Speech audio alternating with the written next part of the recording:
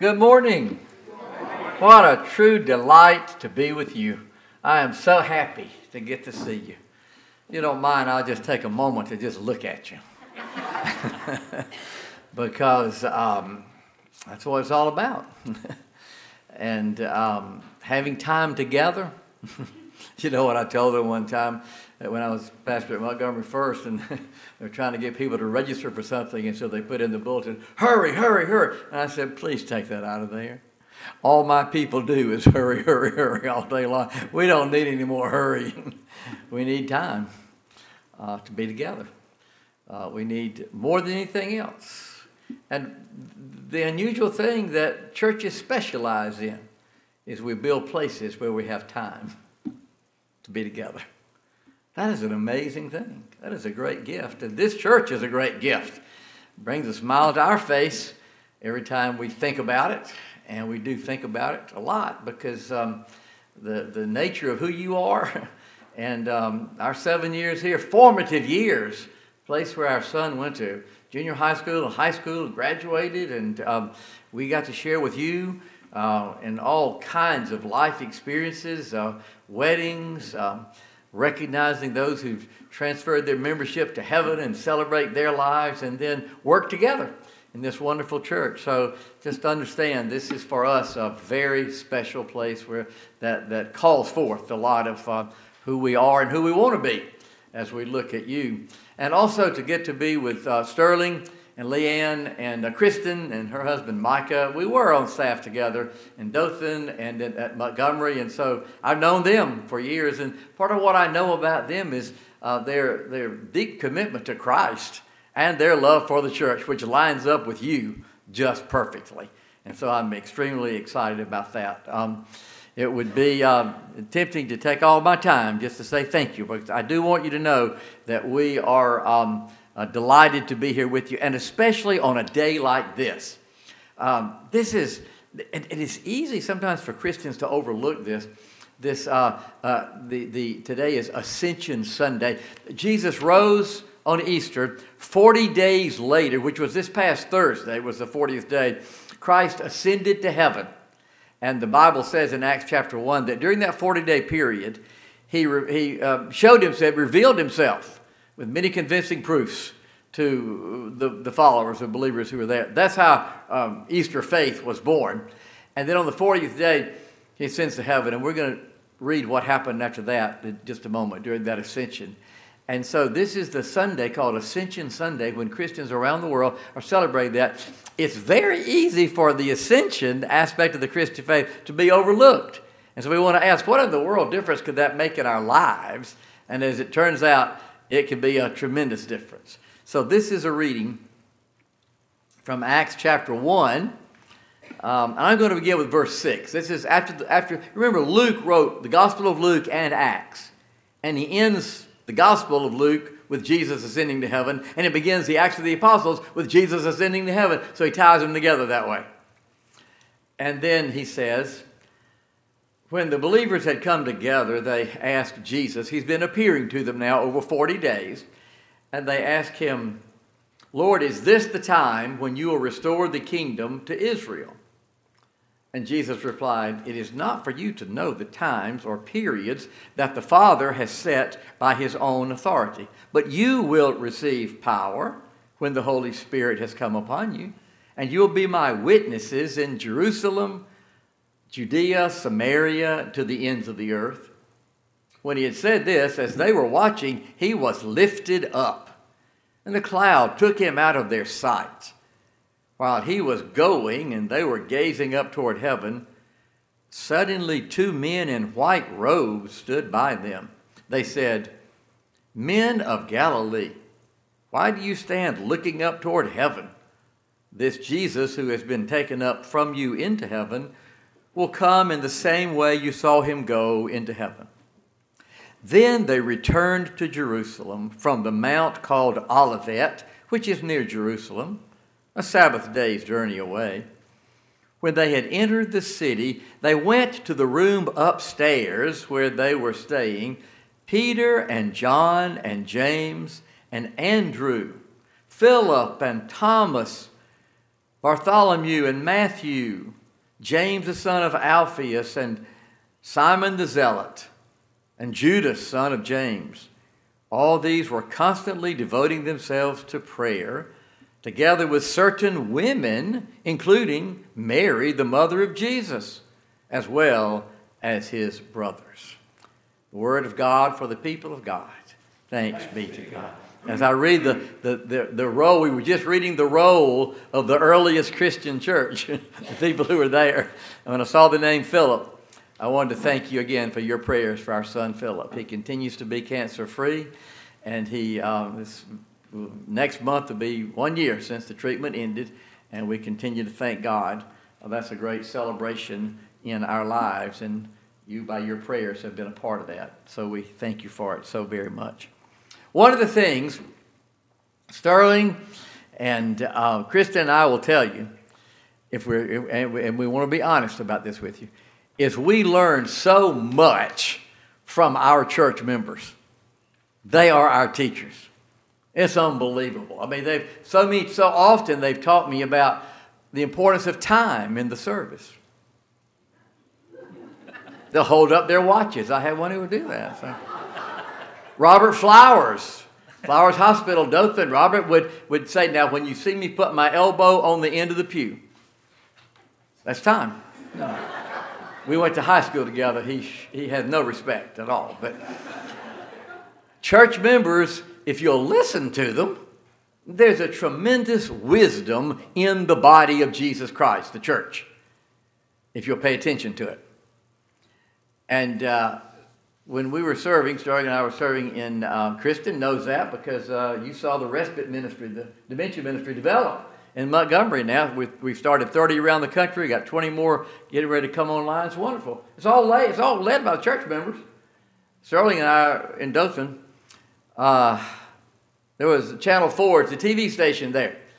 And a new meteorologist, a new weather person came to Dothan, and just out of Mississippi State University, they have a meteorology school there. And her name was Ashley Brand. When I first met Ashley, I met her. Not only had I seen her on TV, she was the new weather person, but she started coming to church, and I mean like every Sunday. When you see a single 23-year-old young adult sitting in church on Sunday with regularity, preachers notice these things.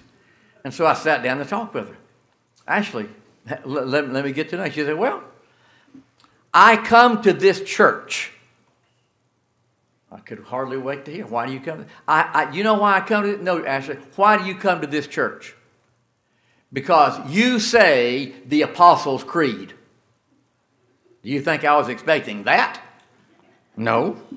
I come to this church. I just be clear with you, preacher, because I'm not worried about the style of music, the architecture of the sanctuary, various things that you may think are very important. But when I come in here, I come to this church because you always say the Apostles'. And then she added, and the Apostles' Creed is what holds my life together.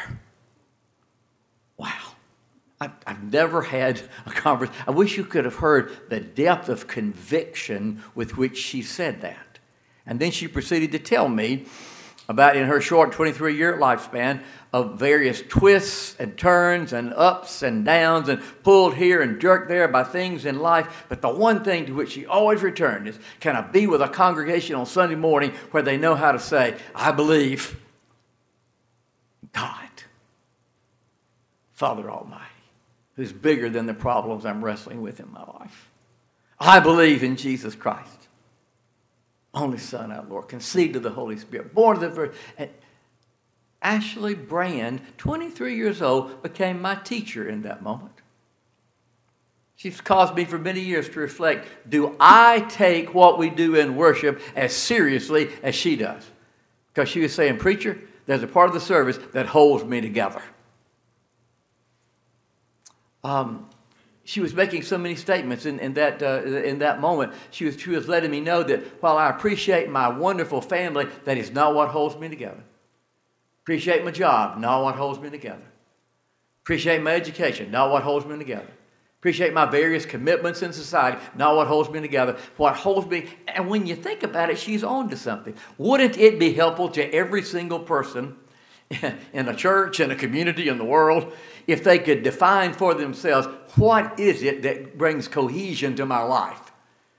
That when stuff crumbles, when things fall apart, when everybody around me seems to be falling apart, when I'm in this one chaotic periods, when everything that I've been accustomed to and used to might seem to be shaken, is there something that's not shaken that actually holds me together? Think how liberating that would be. It would mean I could talk to you about anything, and whatever your thoughts about it might be, I could hear them without feeling like they are going to invade my life and cause my foundation to crumble, because you're not what holds me together.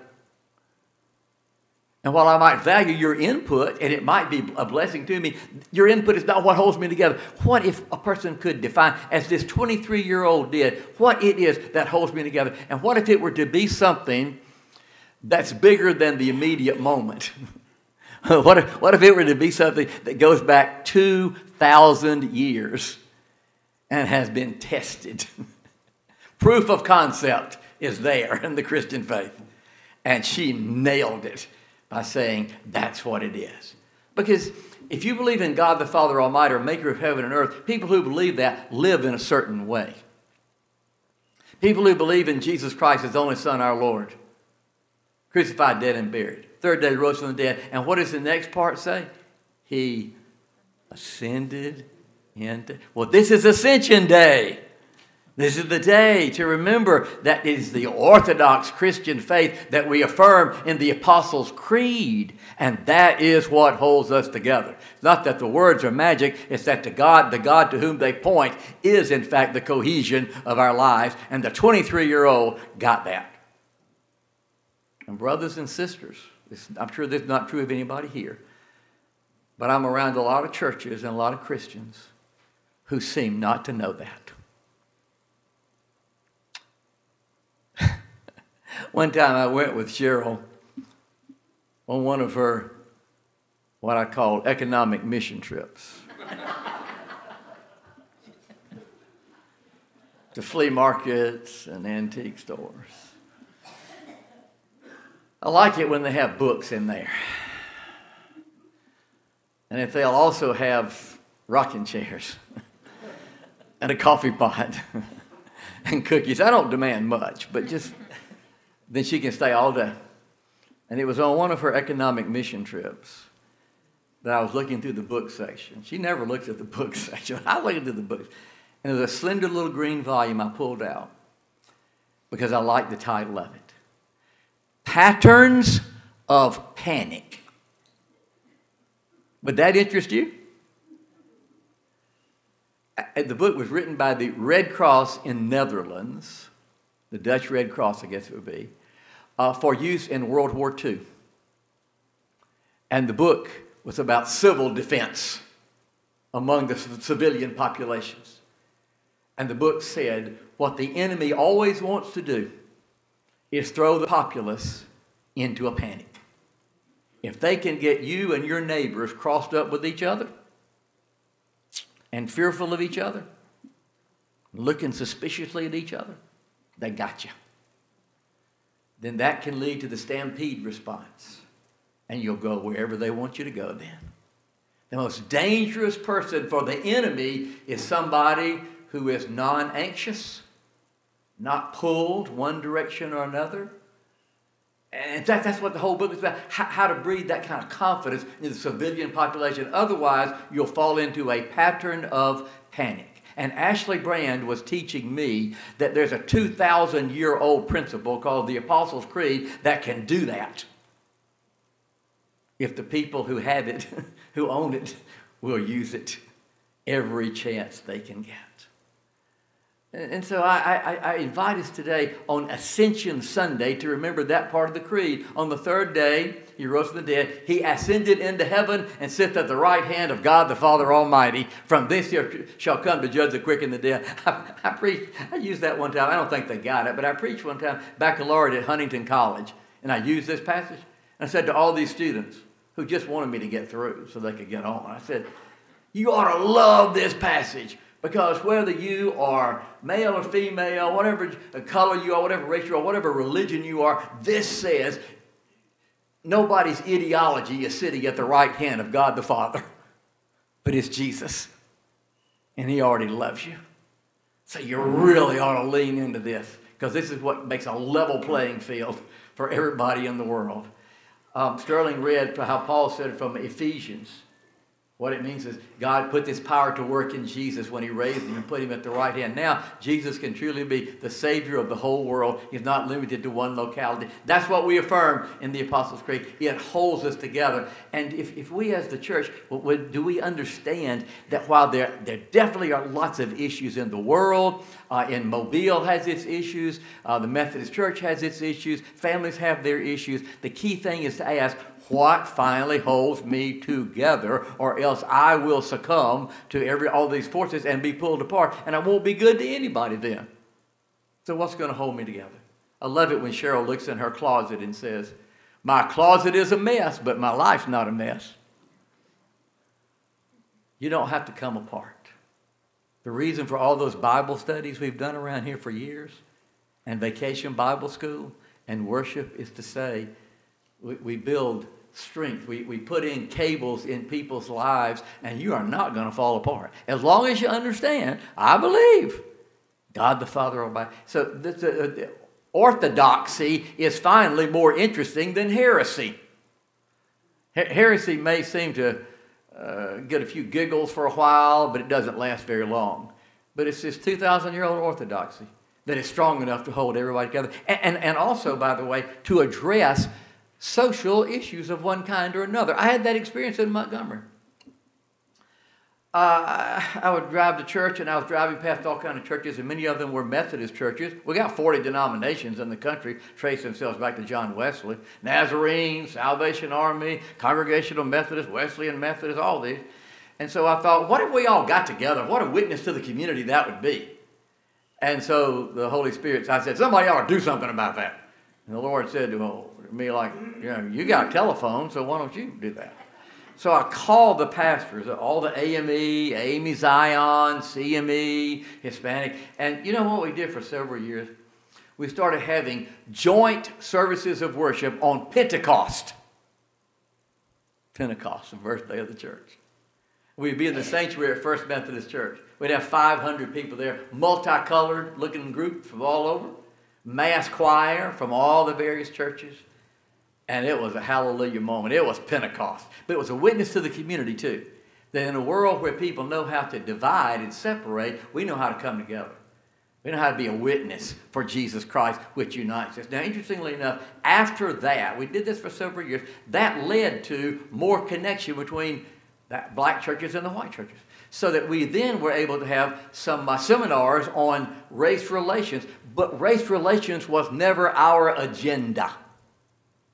Worshiping Jesus was our agenda.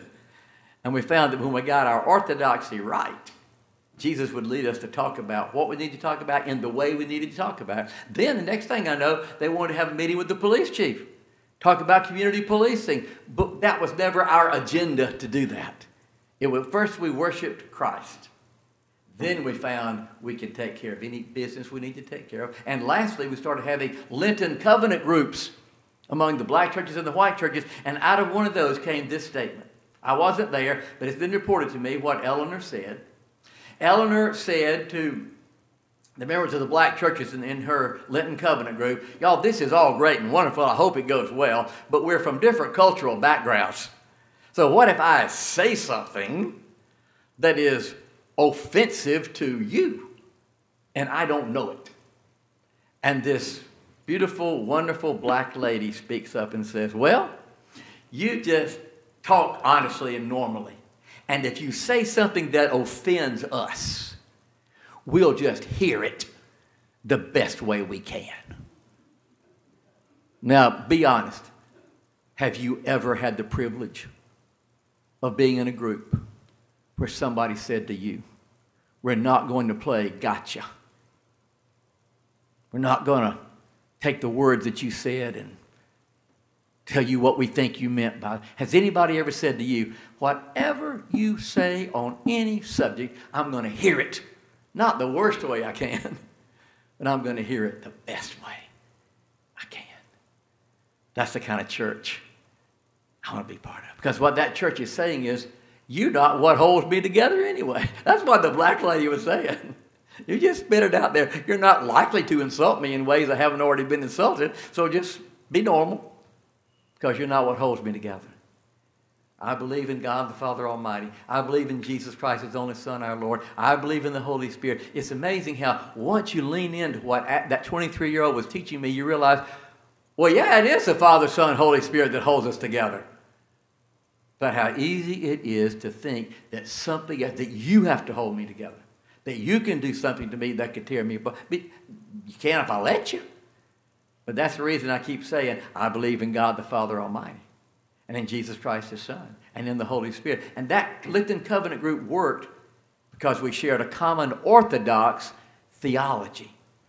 So I learned from working with that group in Montgomery that we had a kind of freedom to relate to each other through Christ, that if we had had an agenda of what we got to talk about, I don't think it would have worked that way. So I want you to notice this. When Jesus ascends to heaven, now the one they've been following for 3 years is gone. And remember, the rest of this passage talks about it, gives a list of who was there when they went back to Jerusalem. And it was Peter and James and John and Matthew and Philip and Thomas, Simon the Zealot. And remember, the Holy Spirit isn't coming yet for 10 days. So the Holy Spirit has not descended on them. So the purpose of this passage is Jesus ascends, and now all we have before us is the church. It'd be great when the Holy Spirit comes, but what is being taught in this passage is that's what you need to see right now. These people who are the church, because many churches today have forgotten to take themselves seriously. To look at the people God has brought together and realize we got everybody we need right here. Let's take a look at the church roll here, the roll that I read. Did you notice some interesting members of your church here? There's Peter. You remember Peter, the one who was so quick to say, I'll never desert you, and then did it 3 times. You remember James and John? You remember John, in Mark chapter 3, what was the nickname Jesus gave James and John? Sons of thunder. That was not a compliment. that was like, we got some real knee-jerk reaction folks right here in my group. And then did you notice on the church roll, the people who were there, Simon the Zealot? You know what a zealot is? You ever been around any zealots?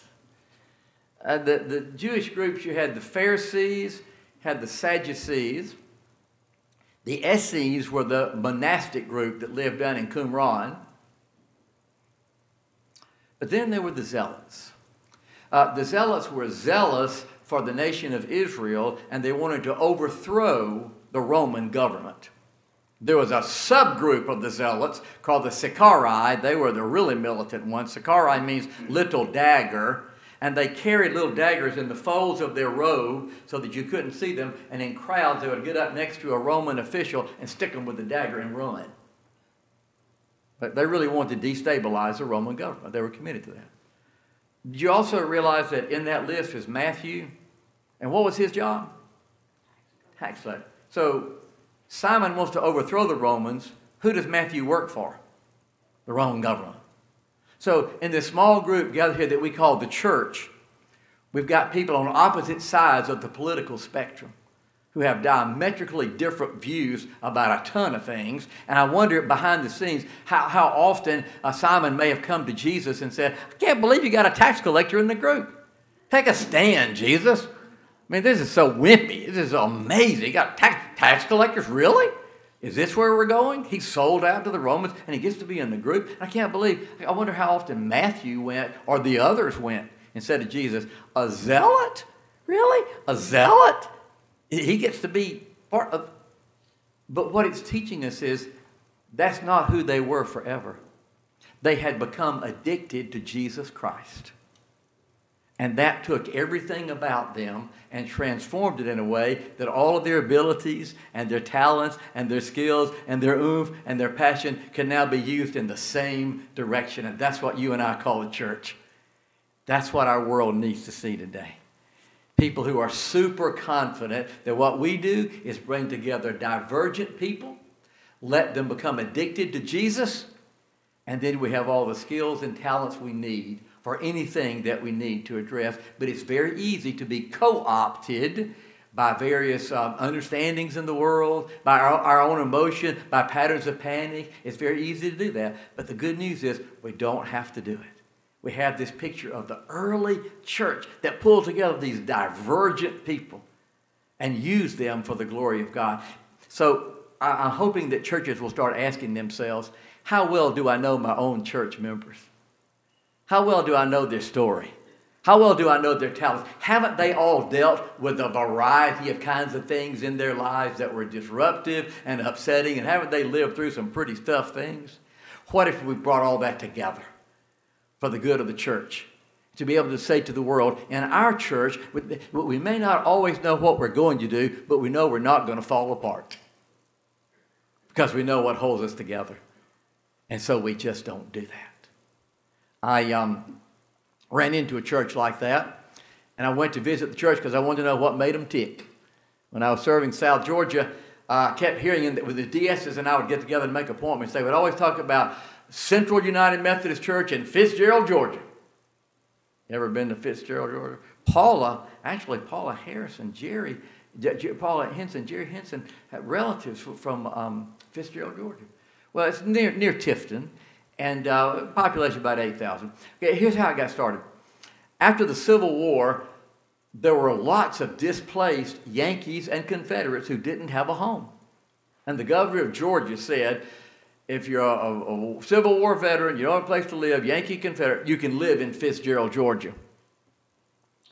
And I didn't know that till I went there. The reason I went there was the DSs were always telling me, no matter who we appoint there for 30 years, the pastor does well, the people are great, they make lackluster pastors look like great pastors, they get along with them, it's amazing.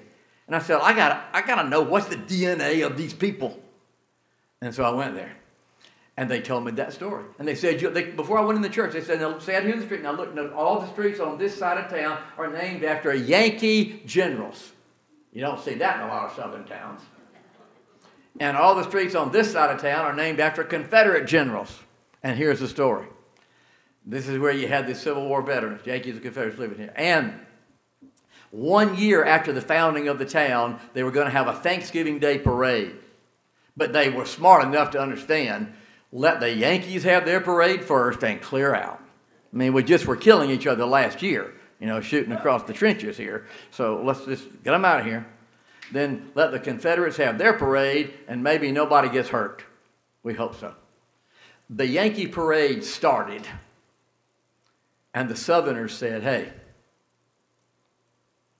the war is over. Why don't we join the parade? And they did. And while a lot of people have been fighting the Civil War for a long time, they ended it in Fitzgerald, Georgia. And what they founded that day was a church. And that was the church I was about to go into. And it's right where the streets with Yankees' name on them and the streets with Confederate, it's right where the streets come together, because the point they wanted to make is, wherever things are all messed up in life, put a church there. Wherever people are all crossed up, plant us here. Because we're not going to choose sides. We're going to put our arms around everybody. We're going to be so addicted to Jesus that they will not tear us apart. We'll pull them in. Wow. That was the DNA I was touching 130 years later, who were saying to me, Bishop, we've already dealt with stuff so much bigger than worrying about the preachers and their little idiosyncrasies and whether we like it or not. We can handle anything because we know what holds us together. It's the story of Fitzgerald, Georgia. Why couldn't it be the story of every Christian church? Is there anything the world needs anymore than a church that knows the Apostles' Creed, knows who's at the right hand of God the Father, and knows that's what holds us together. And so we invite all the broken people in the world, whether they're zealots or tax collectors, come on in.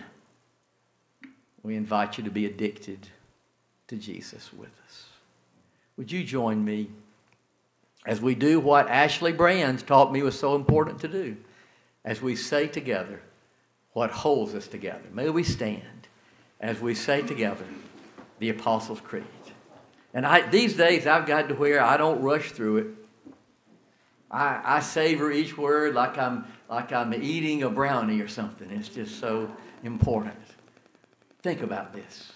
I believe in God the Father Almighty, maker of heaven and earth, and in Jesus Christ, his only Son, our Lord, who was conceived by the Holy Spirit, born of the Virgin Mary, suffered under Pontius Pilate, was crucified, dead, buried. Third day he rose from the dead. He ascended into heaven and sits at the right hand of God the Father Almighty. From thence he shall come to judge the quick and the dead.